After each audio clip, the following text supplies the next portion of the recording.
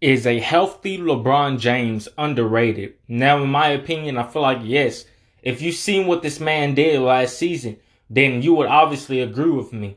Again, everybody has their own opinions, but I think a healthy LeBron James is a lot of people are not overrating, but underrating a healthy LeBron James, especially what he gave us, all the points, all the assists, all the rebounds from last season. If he can do that again or even better, then that's going to help out the Lakers. Not only that, but people I feel like really are underrating what's it called, LeBron James, especially a healthy one. That's all I got to say. Have a great day, and I'll see you on the next one. Be safe. Let's kick some ass, LA.